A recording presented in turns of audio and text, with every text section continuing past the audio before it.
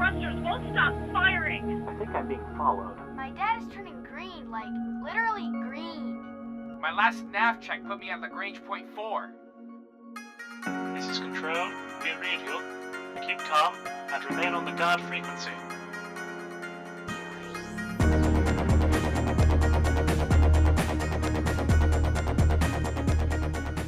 Welcome, pilots. You're tuned to the guard frequency, because as all good pilots know, when you're out in the deep black, you want to keep one ear on the guard. This is episode 270 of the Best Damn Space Sim podcast ever, recorded on Friday, August 9th, and made available for download on Tuesday, August 13th, 2019 over at guardfrequency.com. I'm Henry. I'm Tony. And I'm Jeff, and this week's streaming services are brought to you by the Henry Webb Internets, right, Henry? That's right, Jeff. Remember, folks, Guard Frequency is not a one-way conversation. We welcome your comments over at guardfrequency.com and discord.guardfrequency.com. You can also reach us on Twitter at GuardFreak. Your feedback's an important part of what we do, so hit us up. Tell us what's on your mind.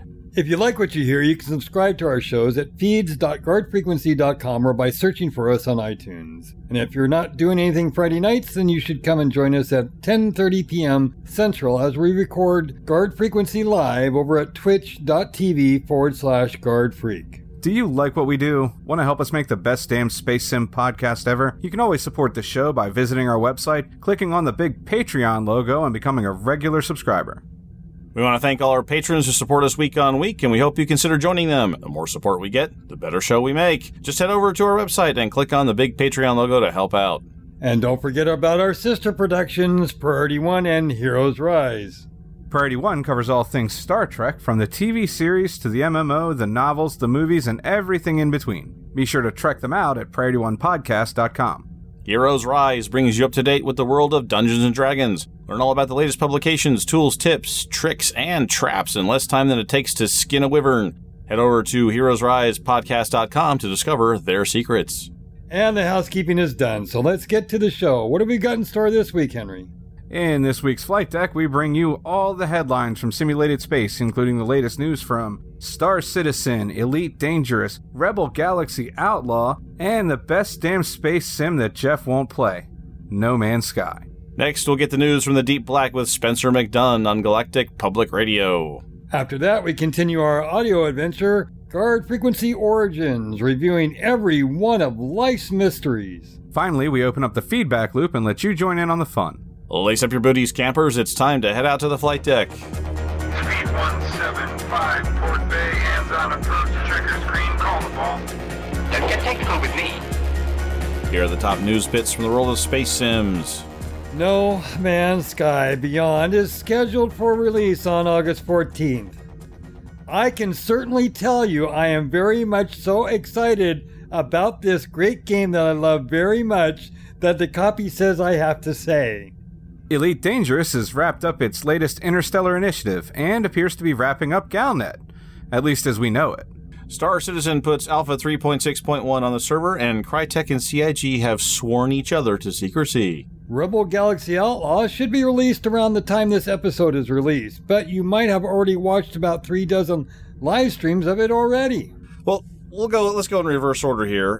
So Rebel Galaxy Outlaw, probably by the time you listen to this episode, I'll be halfway through the first chapter, probably, at least, depending on if anybody interrupts me with a work phone call against my wishes, but you know how life is like that. Nobody need law stuff for a while. The man's got to play games.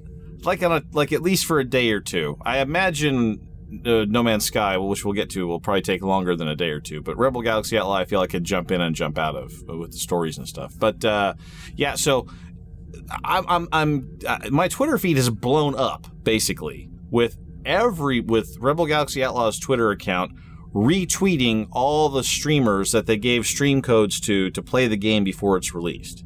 Now, I'm curious about that.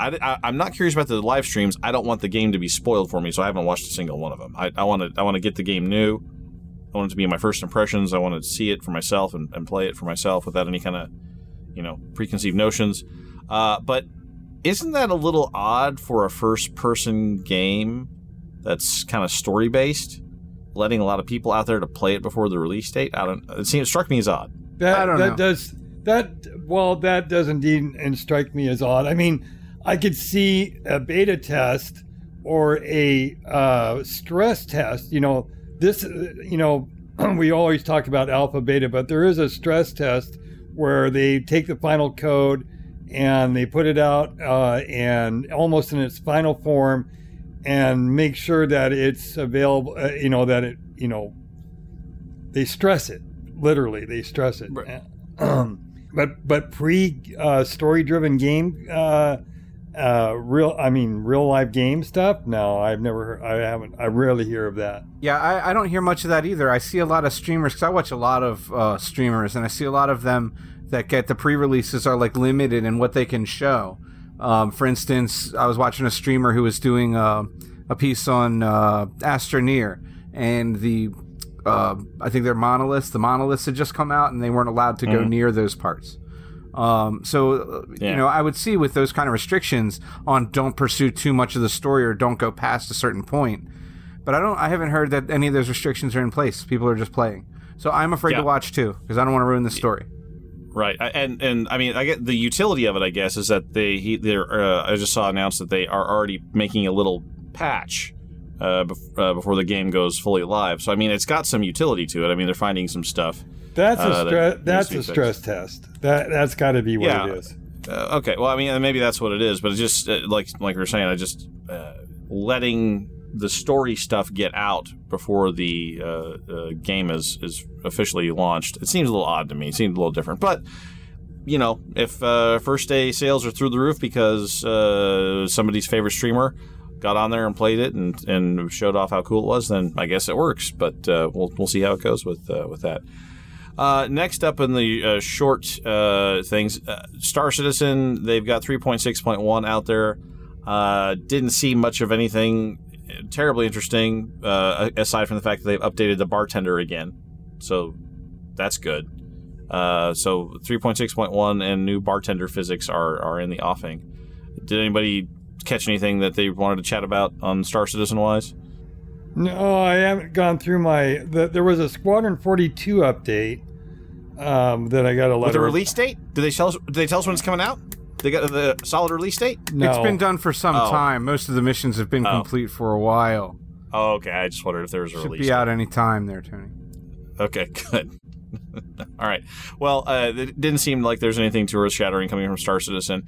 Very short update on the lawsuit thing. They filed a stipulated protective order, which basically means they're swearing each other to secrecy on all the stuff they show each other in the files, which means we won't get to see nothing unless there's a fight about it. And even if there is a fight about it, it'll probably be submitted under seal. So we'll just know there's a fight, but we won't know what the fight's about. So it looks like Crytek is gonna pay their bond and wants to slug it out. They've got a few days left, I think, to turn in that cash to the court, and I think we'll almost certainly see that filing here come the next week or so. But after that, it'll probably be kind of radio silence for a while on the lawsuit till they either A, settle it, or B, get geared up for trial. So that's it on that bit. Next up, Elite Dangerous, we've got a little bit of news. Not the greatest of news in my estimation, but they have wrapped up the Interstellar Initiative, and our prize this time is a Thargoid bobblehead for your cockpit. You only have to get like 1 Thargoid heart and 10 meta-alloys, I think, to unlock the Thargoid bobblehead, which you can then display proudly in your cockpit. If you're the sort of person that likes to put bobbleheads in cockpits, there's exposed wiring and coffee machines. Why not a bobblehead? So go ahead and check out your nearest technology broker to acquire that as a thank you for, as we kind of predicted, colonizing the Witchhead Nebula area. So they are, story-wise, opening that up as another human settlement kind of a thing. There'll be several bases. There'll be a tech broker, a material trader. There's already a couple of starports out there.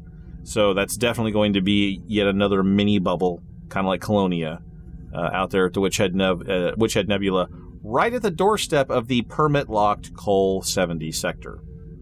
A much more accessible offshoot of humanity than Colonia.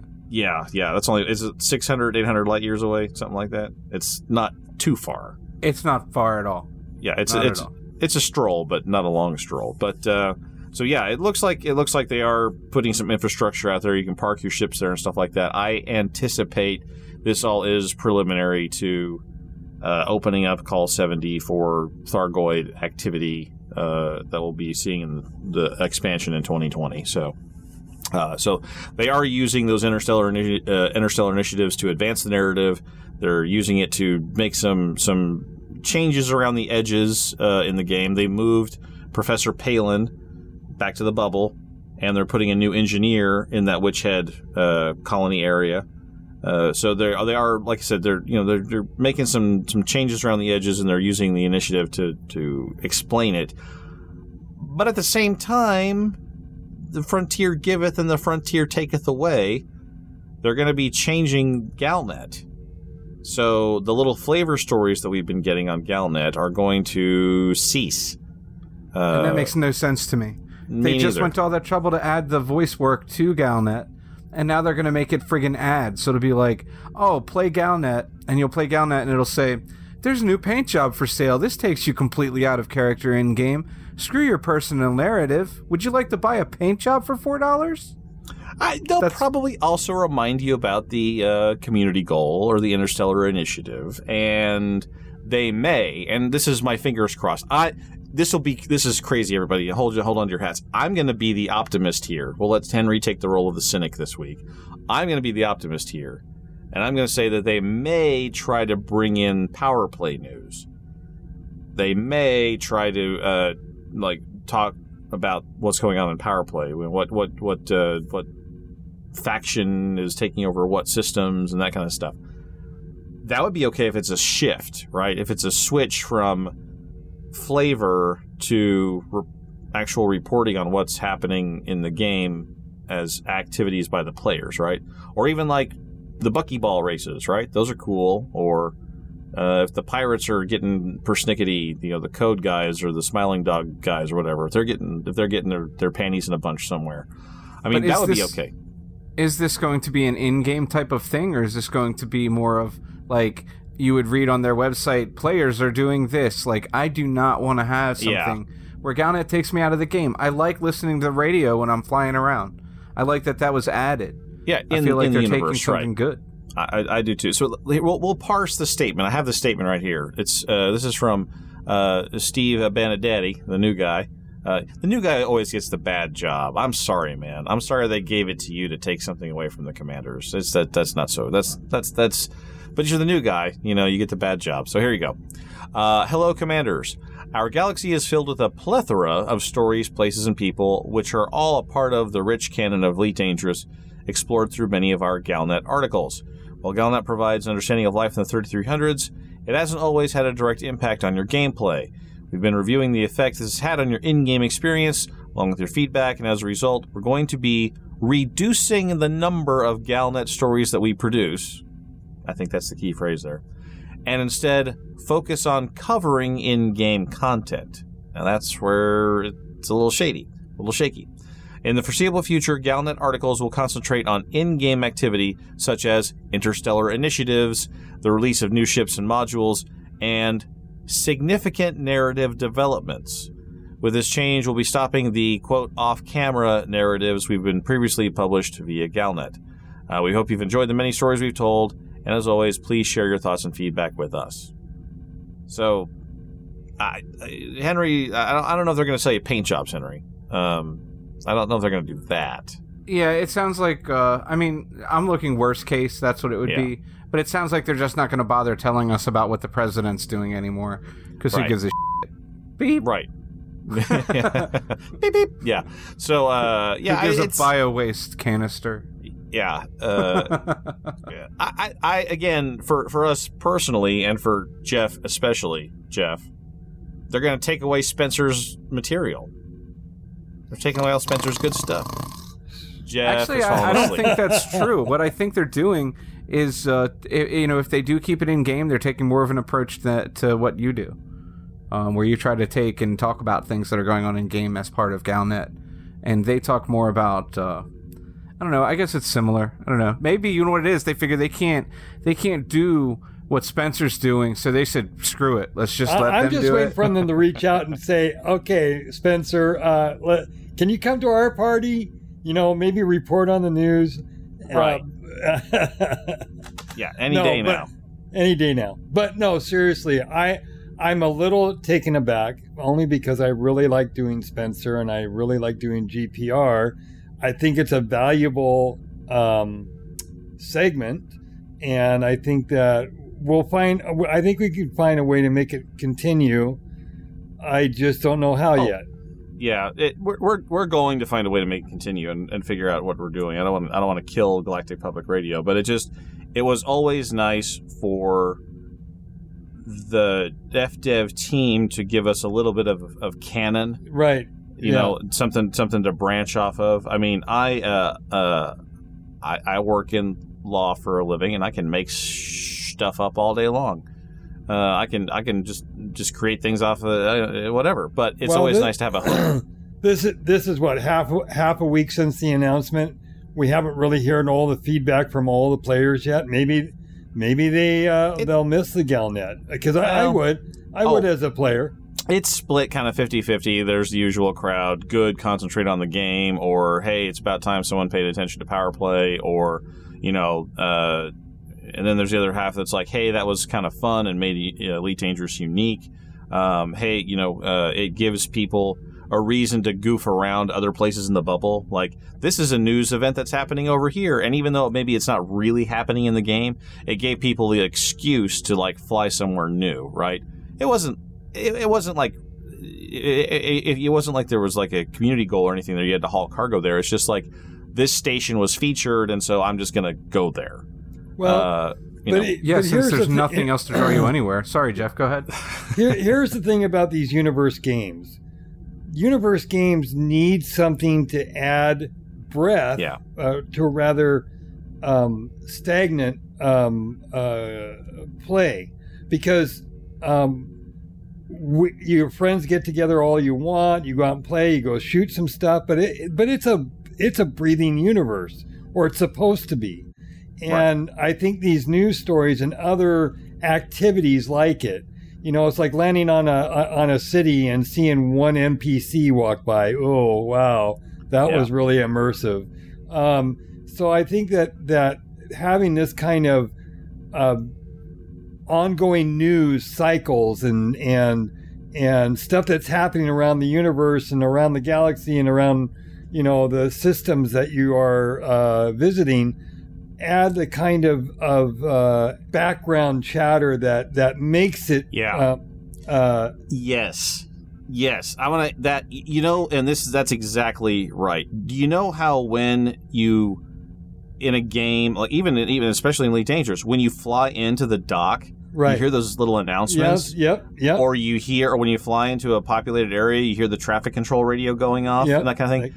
It's background chatter that makes it more alive. It's not important. It doesn't affect your gameplay directly.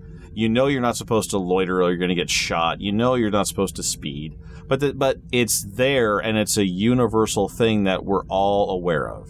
And it's funny because every time I log in, the first thing I do is I go to Galnet and read all the news.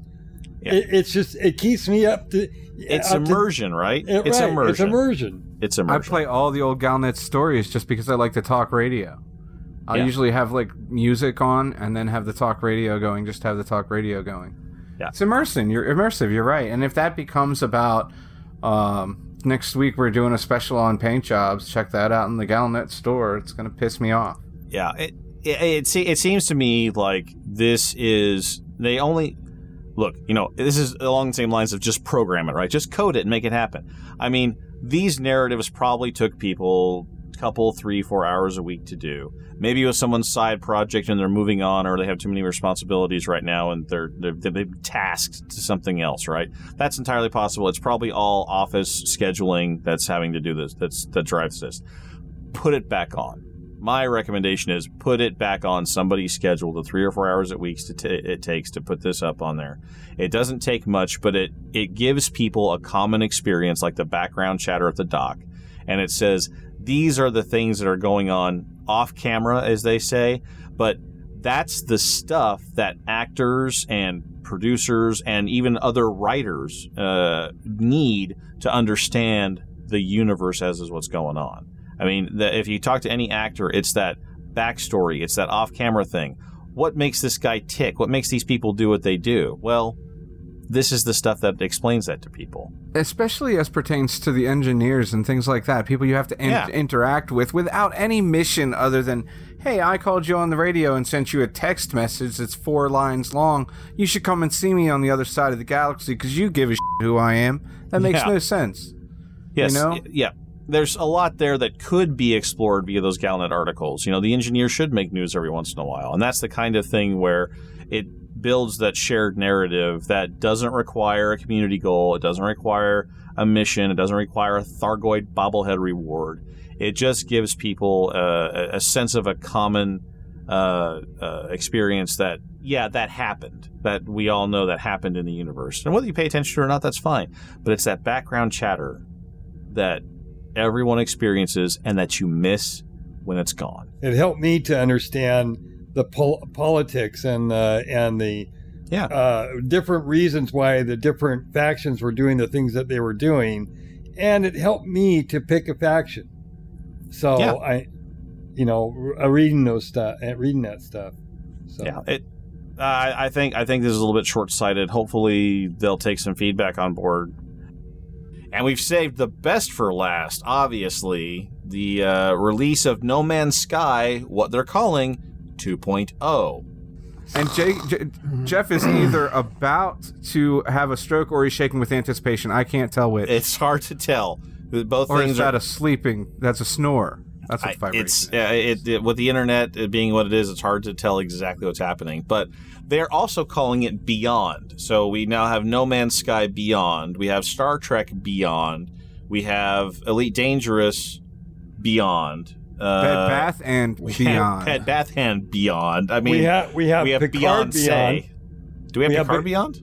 Yeah. We did. did. We're just putting Beyond on the back of stuff. We have Beyond, Jeff Beyond. No, actually, it's Beyond Picard. No. How would they? Anyway. Star Trek : Picard : Beyond. Yeah, there you go. Okay. Yeah. So everyone's beyond. Everything's just beyond now. So Star Trek : Picard to just be about eating fiber because he's old. Every health is important on the Enterprise. Yes. Well, I mean, everything with a colon in it is geared toward middle-aged white dudes. So I think that's fair. All right. So this is going to come out August 14th, the day after Rebel Galaxy Outlaw, which is very bad timing as far as I'm concerned. Perfect timing. Timing. So I think it's perfect timing because people already have No Man's Sky, and will be more apt to just be excited for that, and then wait for a special on Nobody has No More Sky. Come on. All of us have it except for you. You're insane. We also have VR. Yeah. Please step into the 21st century. Well, no, hang on. There's some points we need to make here. The update is free for everybody, and they specifically said that the original game and original gameplay is more or less undisturbed. So you don't have to have VR to play this update. You can play all the other things that come with it on a regular interface.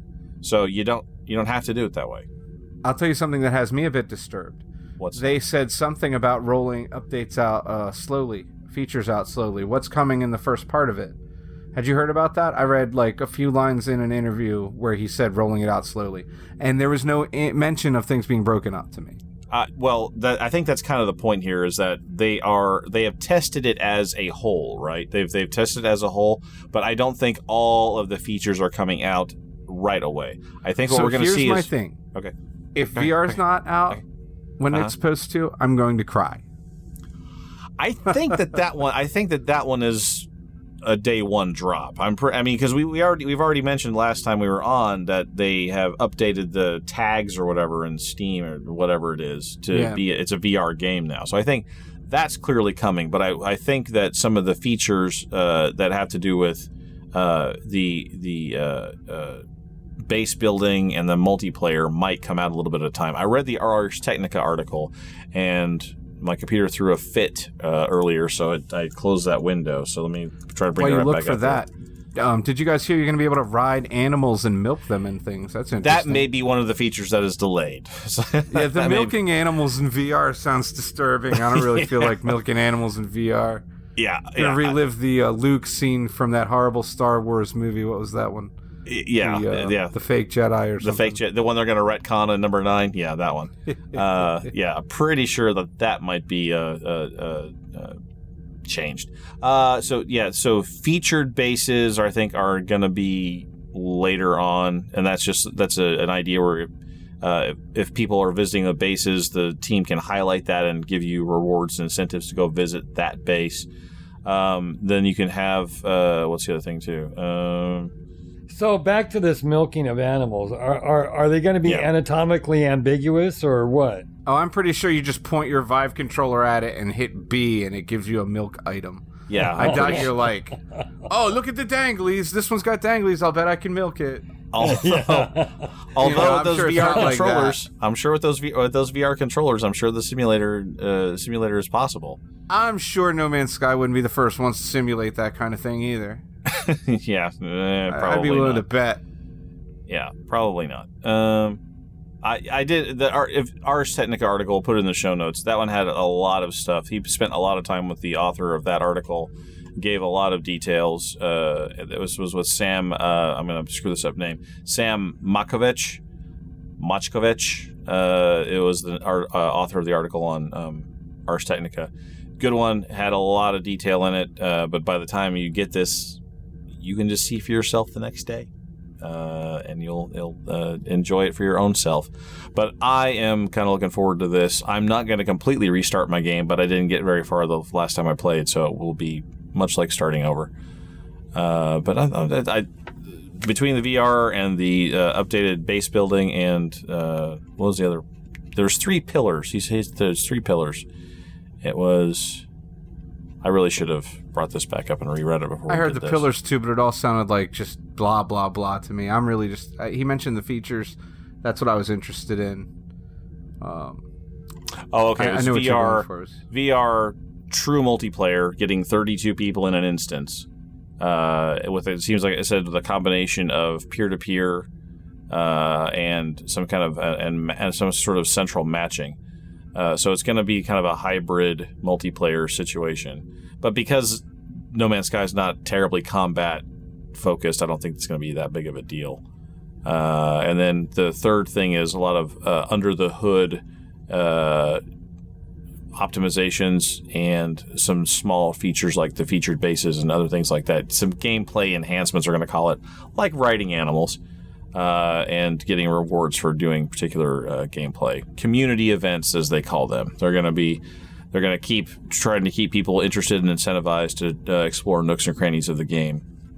I mean, kind of like what Elite Dangerous does with engineers making you do different pieces of gameplay to unlock them, and what they're trying to do with the Interstellar initiatives. So, and they say that as of right now, they still want to keep going with it. And for reading between the lines, it seems like every time they put out an update and the update gets good press, they get sales. So they don't need to charge for this stuff because they bring new people to the game when they make these updates. And as long as that keeps and as long as that keeps happening, they've got no reason to change this business model. And it's a small team. They're supporting 6-8 people on the sales of this game. And it's $60 a pop if people are paying full price for it. I mean, I wouldn't change either. I'd keep doing it the way they're doing it. With the story the way it works, there's really a big opening for No Man's Sky 2 also. So once that stops working, I can see them building something else that could be similar but just an upgraded version. Yeah, maybe. But, I mean, if it ain't broke, why fix it? And if they can keep using this engine and keep using the backbone of it, maybe next time that's my point. I mean, that's not going to last forever. Oh, that's true. Well, maybe the next time they can make it with a true multiplayer backbone like they should have from the start. Well, like he said, was included in the beginning, but we weren't supposed to notice. Right. That's why I'm waiting for release of Beyond, and when you put your headset on and the VR doesn't work, and Sean Murray goes, you know what, I didn't really include VR. I didn't think anyone was going to try it right away. We figured we'd squeeze it in there later. That's what they did with multiplayer. I think we're going to have a show title, and the show title is going to be Henry the Cynic, because it's your turn to be all cynical this week. I can dig that. You can That's dig cool. it. All right. I'm just, some of the things in the article just put me off a little about things rolling out slowly, because then it's not specific, and it's like, what the hell are we not getting, buddy? Because you were not specific before, and it was a problem. And you're lucky you still have a game. So be specific. If VR doesn't roll out on the 14th, Henry's cynicism will be 100% justified, and I will join him. But I think that that's definitely coming. I think that the multiplayer will probably be out, but I think obviously it'll be shaky at first because I'm sure it hasn't been, as Jeff was pointing out earlier, stress tested. So I imagine 32 people in an instance at the very beginning might not happen. 8? Probably, 16, maybe. But I think it'll be a few months before they get all the kinks worked out of the netcode for connecting that many people together. Cross-platform play also apparently is not in the cards like ever. So if you're on PC, you can play with the other PC players. Xbox is separate. PS4 is separate. So, and that's kind of unfortunate. But many games are like that. And until I guess Sony can climb off their high horse, maybe, and get cross-platform compatibility going, that's probably going to be how it goes for the future. But I think that'll be the next generation of consoles before that happens. Probably, yeah. Well, maybe No Man's Sky, the sequel, will be able to do that. But anyway, looking forward to it. I don't know if I'm going to have time to play it prior to next week's show, but I'm sure Henry will, because I still may be playing Rebel Galaxy. And Jeff, I know, will be playing Rebel Galaxy and not this. So absolutely, that is correct. That is. I am willing to commit to playing No Man's Sky VR just for you guys for the show, so that I can report on this. That's. I will hold off on Rebel Galaxy because I'm going to play No Man's Sky VR. Honestly, I'm going to get Rebel Galaxy, right? But No Man's Sky VR is what I'm doing next week. Thanks for taking one for the team for us, Henry. Just for the show. It's really not going to be a problem unless it sucks. Which I can't imagine. No, it'll be fine. It'll be fine.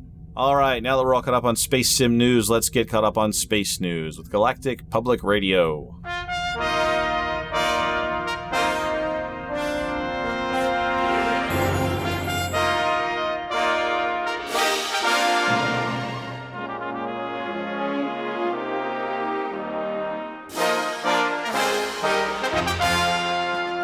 Good evening from Galactic Public Radio on NC. I'm Spencer McDunn, and these are the top headlines from around the known galaxy. The galaxy's superpowers push further expansion into the Witchhead Nebula. For the latest, we go to Smooth Furnace and the Alios system. Thanks, Spencer. Following a dramatic back-and-forth battle across the furthest reaches of settled space, the Thargoids appear to be on the run. After retreating from the bubble and being contained in the Pleiades, the combined might of the Empire, Federation, and Alliance, led by the Aegis Group, have established a firm beachhead right on the presumed doorstep of the Thargoids in the Witchhead Nebula. At stake is the highest concentration of so-called barnacles, the sole known source of the valuable meta-alloys. Each of the three superpowers has planned 2 planetary settlements in the hope of stimulating meta-alloy harvesting and processing. Additionally, the ground-based infrastructure is needed to support the planned and existing starports and space stations in the new colony area. The construction efforts are already bearing fruit, with the Ezra Point starport returning to fully functional status in the wake of a vicious Thargoid attack. Aegis Research Chief Professor Alba Tesro told GPR, quote, "These achievements are founded on the tireless efforts of many independent pilots. Their bravery and dedication were key factors in securing humanity's access to meta-alloys within the Witchhead Nebula. On behalf of Aegis, I offer these pilots my deepest gratitude." End quote. Is this the beginning of another golden age of human expansion? Or is it just the latest gold rush? From the Alioth system, for Galactic Public Radio, I'm Smooth Furnace. Thanks, Smooth. The Federal Intelligence Agency is formally closing its campaign against the Red Family Cartel. In terms of law enforcement success, the disruption of the cartel's new narcotic and the arrest or death of most of its enforcers and ringleaders are notable feathers in the FIA's cap. However, Red Family leader Oberon Church is still at large, as is the assassin who killed Church's lieutenant while in federal custody. Executive Agent Viola Trask is reportedly leading an internal investigation into Jan Sandoval's death, but did not respond to media inquiries by the time of this broadcast. Anonymous sources told GPR that the current theory regarding the murder is that a deadly neurotoxin was introduced into the safe house via ordinary houseplants. While this is a highly unorthodox method, Imperial agents have been known to genetically engineer bioweapons of this type. The authorities have also yet to identify the nature of the narcotic that was supposedly taken off the streets, prompting medical and addiction experts to wonder if the drug's introduction has merely been delayed, not prevented. Finally, in local news, Guard Frequency Response has assumed control over the Salam Enterprise station in the Badejo system. GFR Associate Director Richard Clemens told GPR, quote, "With both Salam Enterprises and Sharapov Hub under our leadership, we will be responsible for 70% of Sal Kruger's prototype assembly line supply chain. We have been in extensive talks with their board and believe we have full understanding of their needs." End quote. A spokesman for Sal Kruger headquarters told GPR that the Starship manufacturer was looking forward to working with the new management team. Until the next turn of the worlds for Galactic Public Radio, I'm Spencer McDunn. Good night.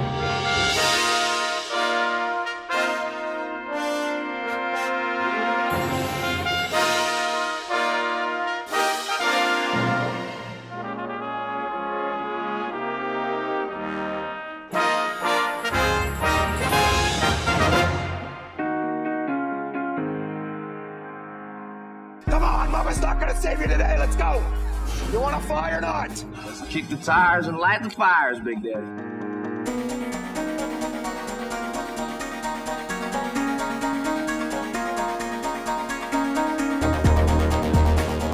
The door is still slightly ajar from your previous exercise with the crowbar.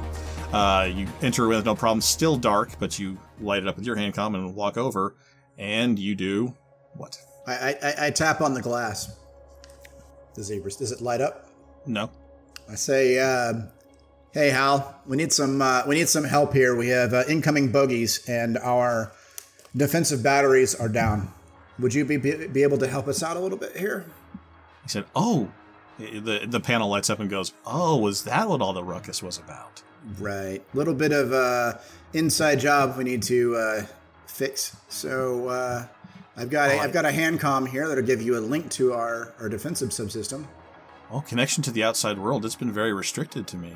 I was able to see the mess hall, but after a while, watching people cook and eat can be boring. I did see some rather interesting interactions besides that, though. Have you talked to the Colonel about this? You know what? How about you tell me about that later, okay? Well, I do want to help you, but have you talked to the Colonel about this? Colonel about what? About giving you access? Yes, it seems like this is a defensive priority of the highest nature. I'm a little curious as to why the Colonel isn't here asking for my assistance. He has been wounded by the person that broke the computer to begin with. Oh, no. Well, protocol indicates that the next person in seniority is Sergeant Bell. Is Sergeant Bell available? And I look out the door. Is she out there?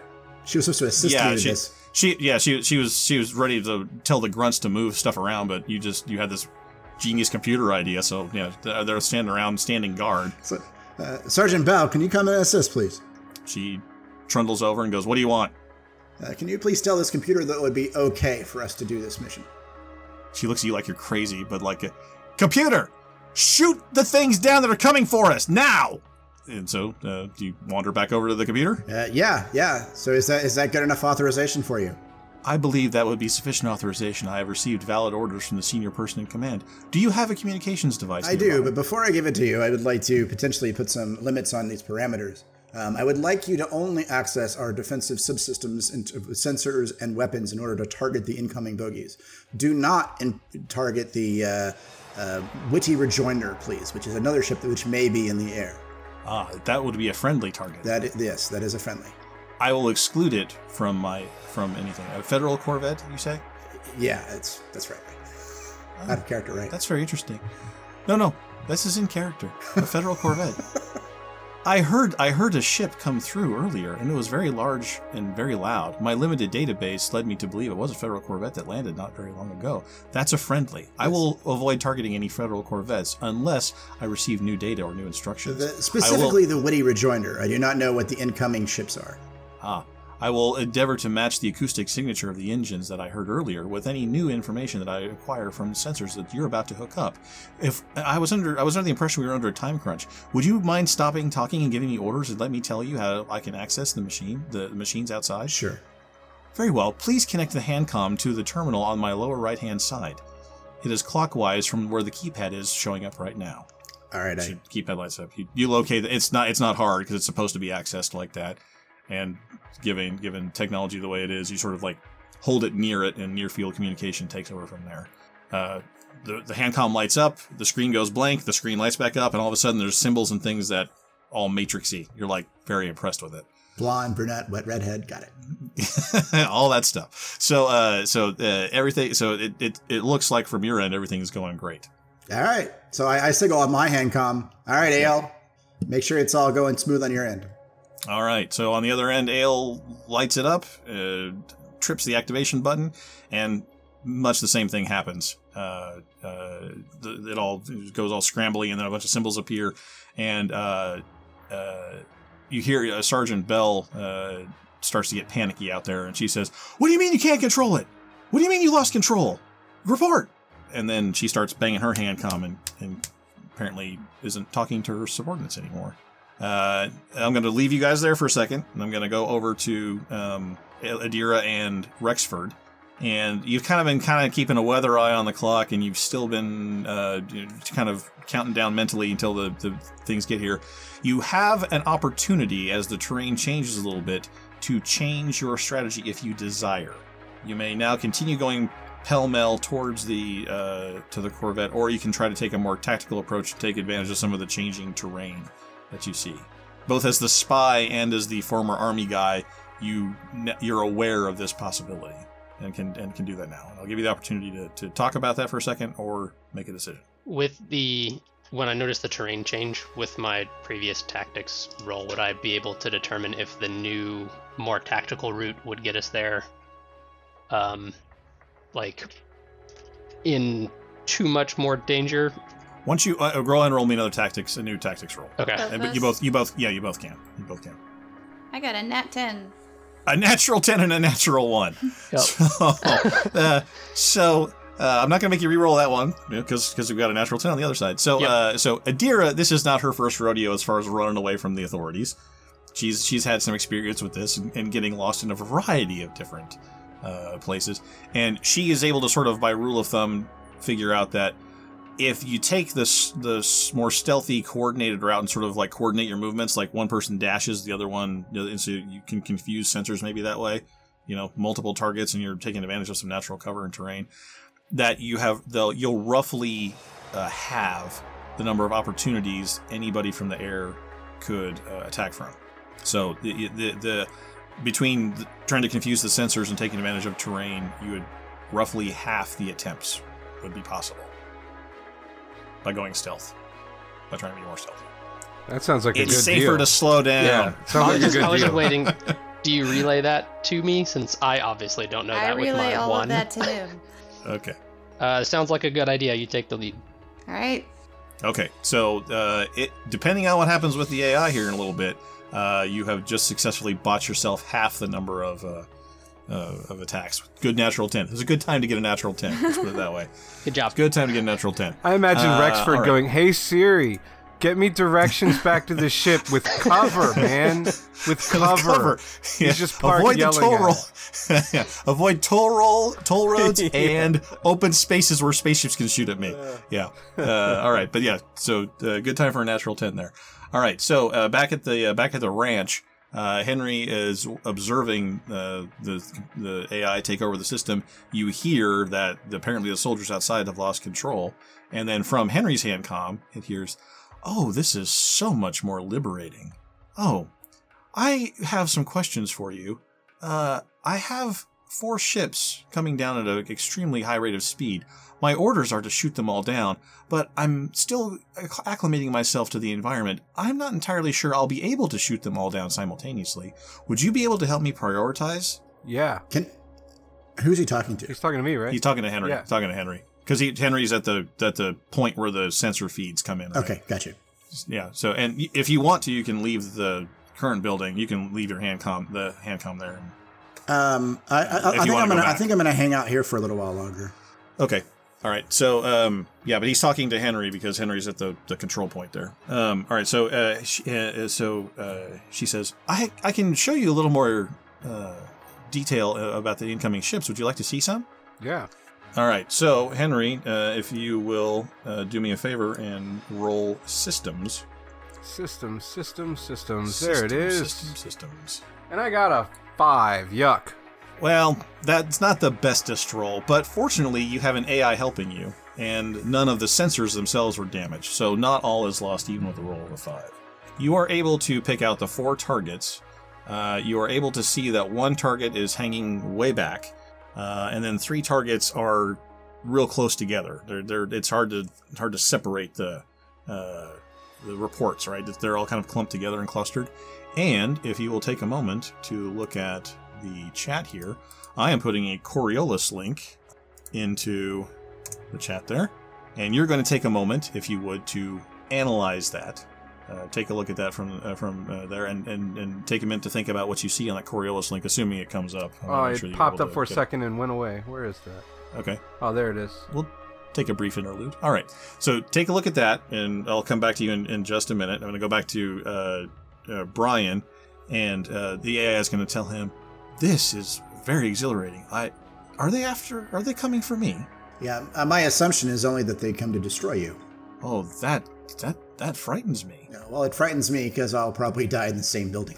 Oh, is there a way for me to leave? I'm not exactly very portable, but well, yes, we would like to take you away from here, but it would take too long, and the ships will arrive before we're able to move you.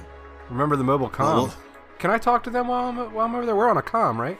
Well, you're busy. The AI can do like multiple things at once, right? Because he could definitely pack up and still keep control of the network. Well, but you're far away. You're busy. Sorry. Yeah, you're busy and you're far away, and the computer is multitasking. Literally, the computer is devoting part of its intelligence to helping you, and part of its intelligence to exploring existential questions with Roland Morgan. It's the talk show spinoff we're going to have. All right, so I'll this is obviously on the subject, so I'll look over at Belle, who I assume is still there, right? Yeah, she's kind of splitting time between yelling in her comm to people and it's not working, and sort of throwing her hands up in the air, having lost control of the situation. Belle, can we get some hands to potentially load this into one of the SRVs? She says, "Yes, absolutely we can. You, over here." And the 6 people that she had, the 6 squaddies, all as big as her, come over here, and they start looking around. They turn on their handcom lights because there's no light in here. There's no light in the building. There's nothing built in for light. So they start looking around, and they start feeling. They see the power cord heading off, and they kind of look at you like, "This ain't gonna stretch very far." We take the generator with us too. Go find the generator. Well, I go. You have to go look around for the. I help them find the generator. Roll perception.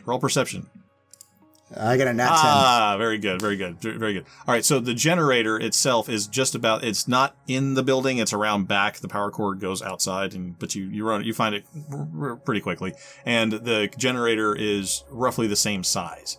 So it's going to take some doing to sort of like get it undone from the building, and then getting it into an SRV. One goes in one pod, one goes in the other pod. The cable kind of laps over the top. It's going to be involved, and it's going to take probably more expertise than 6 grunts and a sergeant can put together. If you want to try doing a repair check on this, go ahead. I'm just telling you, you might want some help with it. Henry, when you got a minute, I'm going to need your expertise over here. You got 4 dudes already. I'm on my way. Yeah, they're all. No, Henry's bit. Henry, you sure you want to drop what you're doing? I don't. Well, actually, I'm there trying to figure out what's coming in. So I should stay here, and actually, the AI can do lots of things. Why don't you ask it if it's got a better idea? That's a good idea, Henry. Hey, Hal. I don't know how to. This is. probably a little difficult to organize the transportation of you. I was wondering if you could take a look at this yourself. Help me out. I can't really.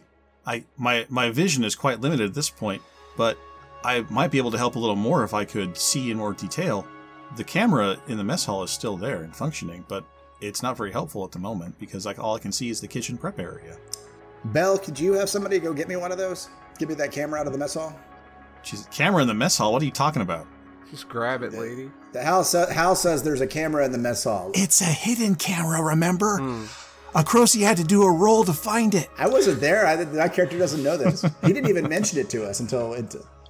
It's. So can you tell us where it is? Yes, it's in the left. It's in the south wall at the very top. It's painted the same color as the wall, and it is disguised as a fire sprinkler. Did you hear that? She's like grumbling, like computer spying on me, looking at some fingers, and she stomps off. So, camera's on its way. Henry, have you had a chance to? Has Ale had a chance to look at the Coriolis link? I can see a Cobra coming in. Is that 3 of them? Okay, buddy, what's on your mind? We're all friendlies! So let's just be friendly! Some say he usually writes this part of the show, and he's got no internet while he moves. But all we know is he's called the Shiv, and this week he has off, so Tony wrote and put together this week's feedback. Now, see, the part about this that I would like to point out is that this time there is no joke. No. Because I thought maybe you just screwed it up, but that was the joke. The joke's on you. Ha ha, there's no joke. Ha ha ha. I got get it, y'all. Man. Whoa. I'm a prankster. That's right. Watch out. And continuing on with last week's community questions, are you buying a ballista? Well, actually, this was 2 weeks ago. Yeah. Are you getting a Thorgoid playground in 2020? Sean Newberry writes in, wonderful show, everyone. Community question 1, not at $120, I'm not. Not for a space game. Oh boy, look who wrote in. I know. I saved that one for you, Jeff. Clown Bobo writes in and says, Dear Crytek, congrats on your upcoming Discovery adventure. If you see my money, please tell it to come home. Regards, Clown Bobo. And it's so good. It's good feedback. Yeah. That's great. Welcome back, Clown Bobo. We've missed you. Ken from Chicago writes all the feedbacks and thus gets some edits. Guard Freak, community question number 1. Nope. The ballista is too expensive, and if I get a surface base, it's going to be in a zone already protected. About the ballista, specifically, it's military hardware for Squadron 42. They get the early green light. In general, I'm sure Ken Shadow would agree, it's part of the space sim where you nuke them from orbit, only to find out it's not a cakewalk, as ground bases are nuking you in orbit. Penultimately, great job by Romulan Ale, that's Henry, subbing for Brian, valiantly arguing for Star Citizen, points omitted by your co-host, me and Jeff. Me being me, reading Tony, that's me. Lastly, that all said, Star Citizen is set in the 30th century. Of course, they've got all the tech to hover even big spaceships vertically. CIG only changed it to fit 21st century points of view, like Star Trek and Star Wars, ships that bank in space. So, hashtag Tony was right, and most importantly, hashtag Jeff was right. By focusing only on players defending their land bases, they overlook other purposes for the ballista and land vehicles in Star Citizen. On to community question number 2. Yep. The current Thargoid peace is just 2019's Thargoid calm before the 2020's Thargoid storm. And that's Thargoid news and Thar bad news. Alien face, rocket ship, laughing emoji. Priority 2. Oh, this is our discussion about Star Trek. Disassembling an android for prison isn't cruel. It's like being in cryo for a few years. To you, it just feels like a good night's sleep, but everyone's older and you've got newer, cooler tech. People would pay for that. Thumbs up emoji. We have to address a piece of that real quick. How is that prison for an android? If he's turned off, it's like taking a nap. You're right, it's not prison. He has no. But all your buddies can't hang out with you. It's like you miss out on all their fun stuff. You have to catch up. So the prison is basically just to throw him a few years in the future, because from his perception, he just wakes up. I think that's something that he wouldn't care about. I don't think that's a good prison. I think they should keep him turned on. But then again, I'm cruel and unusual. What, give him Sudoku puzzles or something? No, just put him in a cell like everybody else. Why does he get to shut down and miss his sentence? Just his head. Just his head. It's awesome. And then program an itch on his nose right at the edge. Now that's just mean. That's just mean. Do you remember the show Lex? Yeah. I remember it existing. There was a lot of disembodied heads. Never mind. That's in Futurama, too. Yeah. All the heads in the jars, yeah. Silverwolf writes more than Ken and gets more edits. Hi, guys. Great show as always. So, the salt definitely seems to be crystallizing around the Anvil Ballista. But here's the thing. FPS ground combat was the 20,000 stretch goal reached on 27th September 2013. 20 million stretch goal. 20 million stretch goal, yes. Before the salvage mechanic stretch goal, since we're keep going on that one as our reference, Tony. At the beginning, there was no mention of ground vehicles, but with Chris's arguably grandiose designs around crafting a living, breathing universe for the players to inhabit, and with the scale of the ground areas this entails, ground vehicles were inevitable. So now we have fast-moving ground scouts, the bikes, light armored infantry vehicles, the Cyclones, and mechanized infantry MBT APC hybrids, the Nova. At that point, it only makes sense to add the missing link, the ground vehicle that truly ties together the ground and air space game, the Anvil Ballista. I love the game they're building. I gotta reiterate that I had nothing against the ground vehicle per se. It was just the timing of it. Yes, I mean, we have now an army game. And I cut part of this feedback out because it was just too much. But his point is that we have like an army game in the Star Citizen game now. And yeah, it just makes sense now that you have scout vehicles and main battle tanks and armored personnel carriers. Why not a mobile missile launcher? Sure, why not? Because we've got everything else there now in my space game. And so hence the show titles last week. Who put this ground sim in my space sim? I mean, it just makes sense to sort of round out the rest of your army in my space game, but why do we have an army in the first place? It's not like he gave us tricycles and skateboards. I mean, it's not a silly ground game. I thought about this sometime after in the intervening weeks. You know, originally when I heard Chris's pitch back in 2012, I think it was. In the olden times. Yeah, it was for Squadron 42. And with this persistent universe being an afterthought. And that's what I really... And Squadron 42 is a space sim. And, so that, in the essence, I am getting what I originally wanted. And, this whole thing about Star Citizen and the persistent universe and procedurally generated, being able to go from, space to ground with no transition, literally. That's all cool and stuff, and it's mighty dandy. And I think that, yes, I think the evolution of this is going to be ground combat, space combat, trading, cargo hauling. Just living and breathing in this great persistent game that we're all going to be. Immensely devoted to and spending long hours involved in it and long years waiting for. Yeah.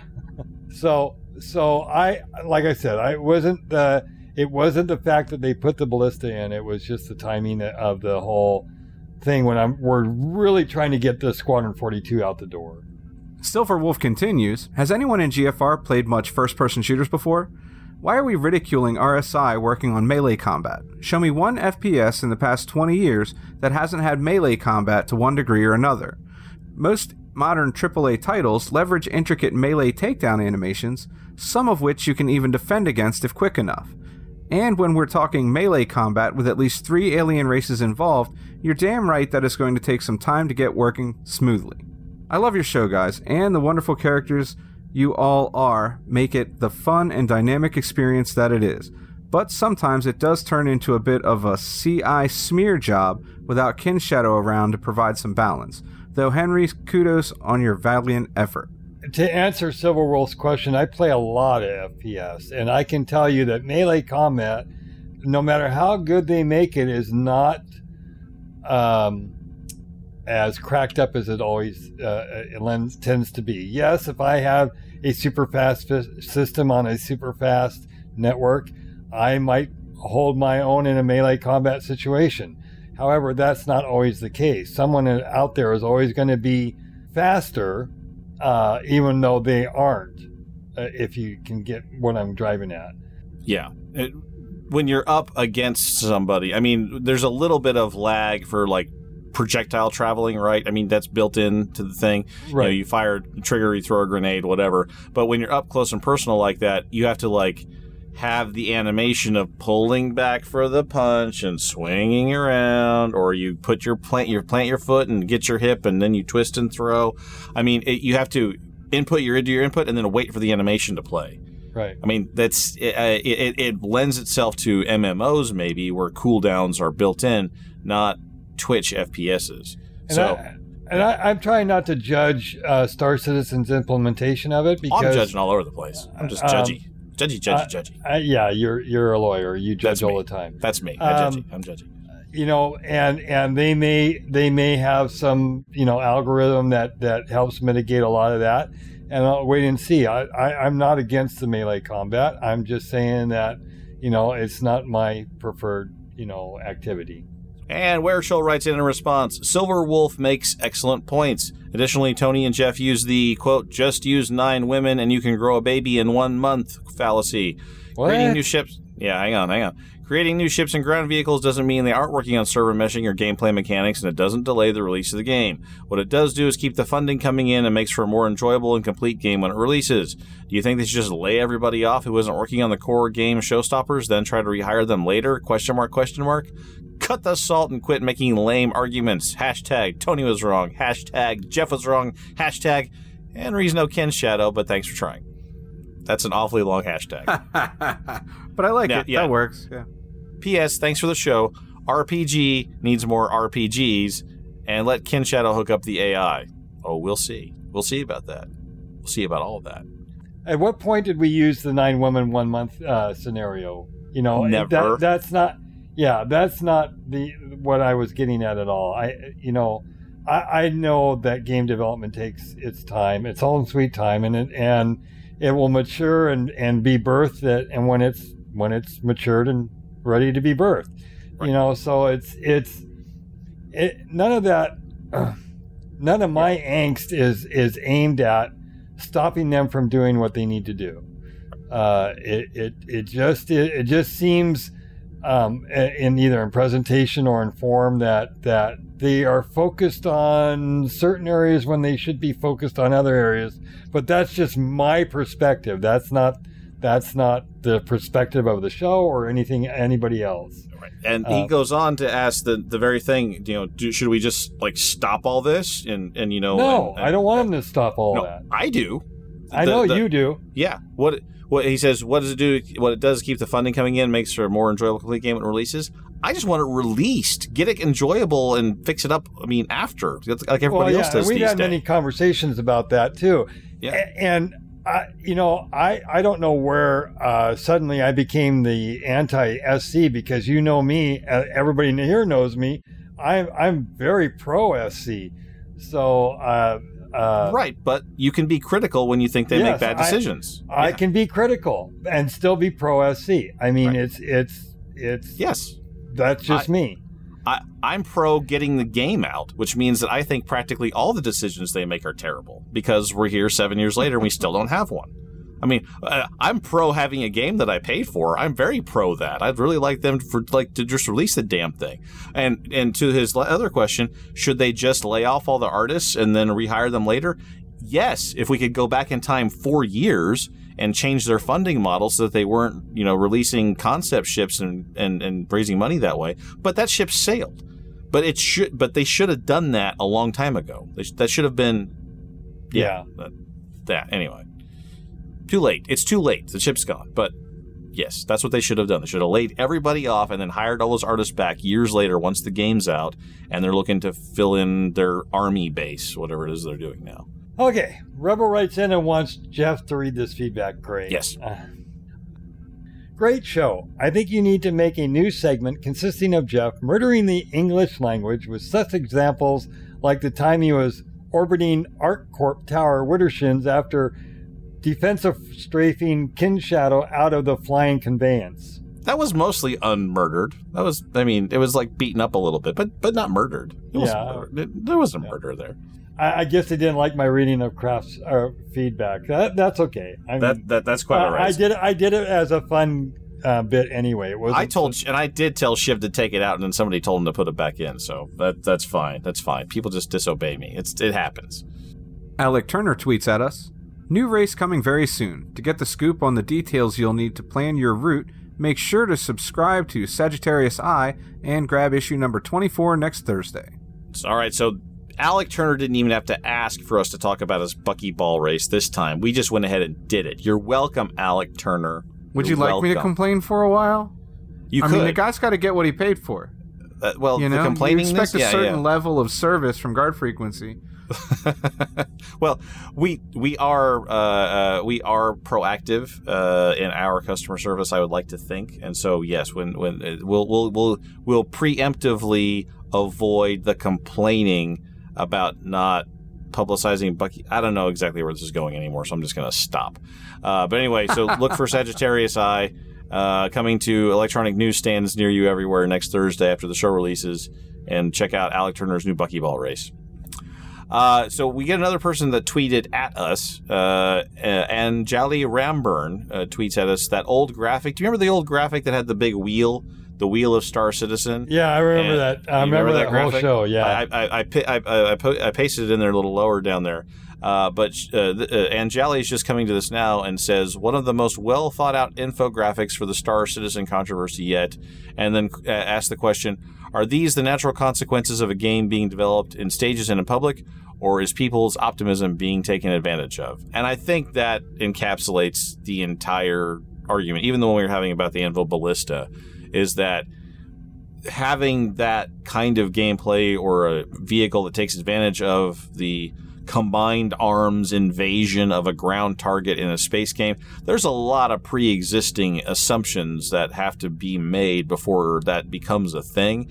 And the people who are supporting the project truly do believe that's all gonna come together very nicely, and that the Anvil Ballista has a necessary place in that scheme. And those of us who are a little bit weary of the process and would just like to see a game come out which then can be iterated on based on the desires of the player base and the support that it gets from the people playing the game, that could come later. But I think that's a nice encapsulation of what continues to be the hot button topic. And that brings us to this week's community questions. Where'd you spend your week? At Nacogdoches Station in the Texas system? Or in the new Nexus Hub in the sky of no man? And otherwise, how was the show? Should we synergize our emergent user-generated gameplay narratives? Or maybe just stipulate that it's all non-disclosably and confidentially protected? Drop us an email, a tweet, or comment on our show's post, which you can find on our website, and look us up on Discord. And that brings us to the end of episode 270 of Guard Frequency. We'll be back with episode 271 on August 20th, 2019. So be sure to keep an ear out for our shows over at guardfrequency.com. We want to thank the entire team at Guard Frequency and the Priority One Network. Thanks to our community manager, Justin Chivalry Bean Lowmaster. Good luck on your move. Our artist, Ben, Multiverse Problem Sanders.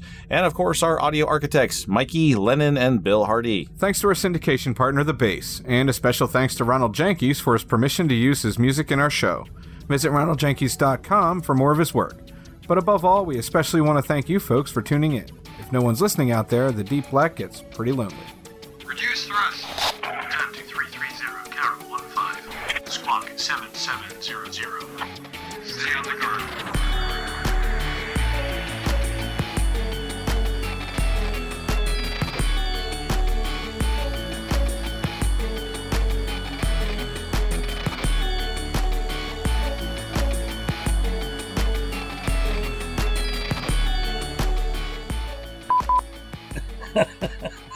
That's right, Jeff. Remember, folks, Guard Frequency is not a one-way conversation. We welcome your comments over at guardfrequency.com and discord.guardfrequency.com. And the housekeeping is done. Sorry. This is Tony, Flight Deck Segment 2, Sync 1. This is Jeff, Segment 2, Sync 2, Flight Deck. Flight Deck, this is Henry, Segment 3, Sync 3. Or 2. Here we go, 3. 2. I meant Segment 2. Yeah, you meant that. Here we go, starting with Night and Now. I think you need to make a new segment consisting of Jeff murdering the English language with such a sample. Oh, sorry. Well, just like that. Just like that. Yeah, just like exactly. that. Great. We call that segment intro, Flight Deck, and feedback. Yeah. I love No Man's Sky.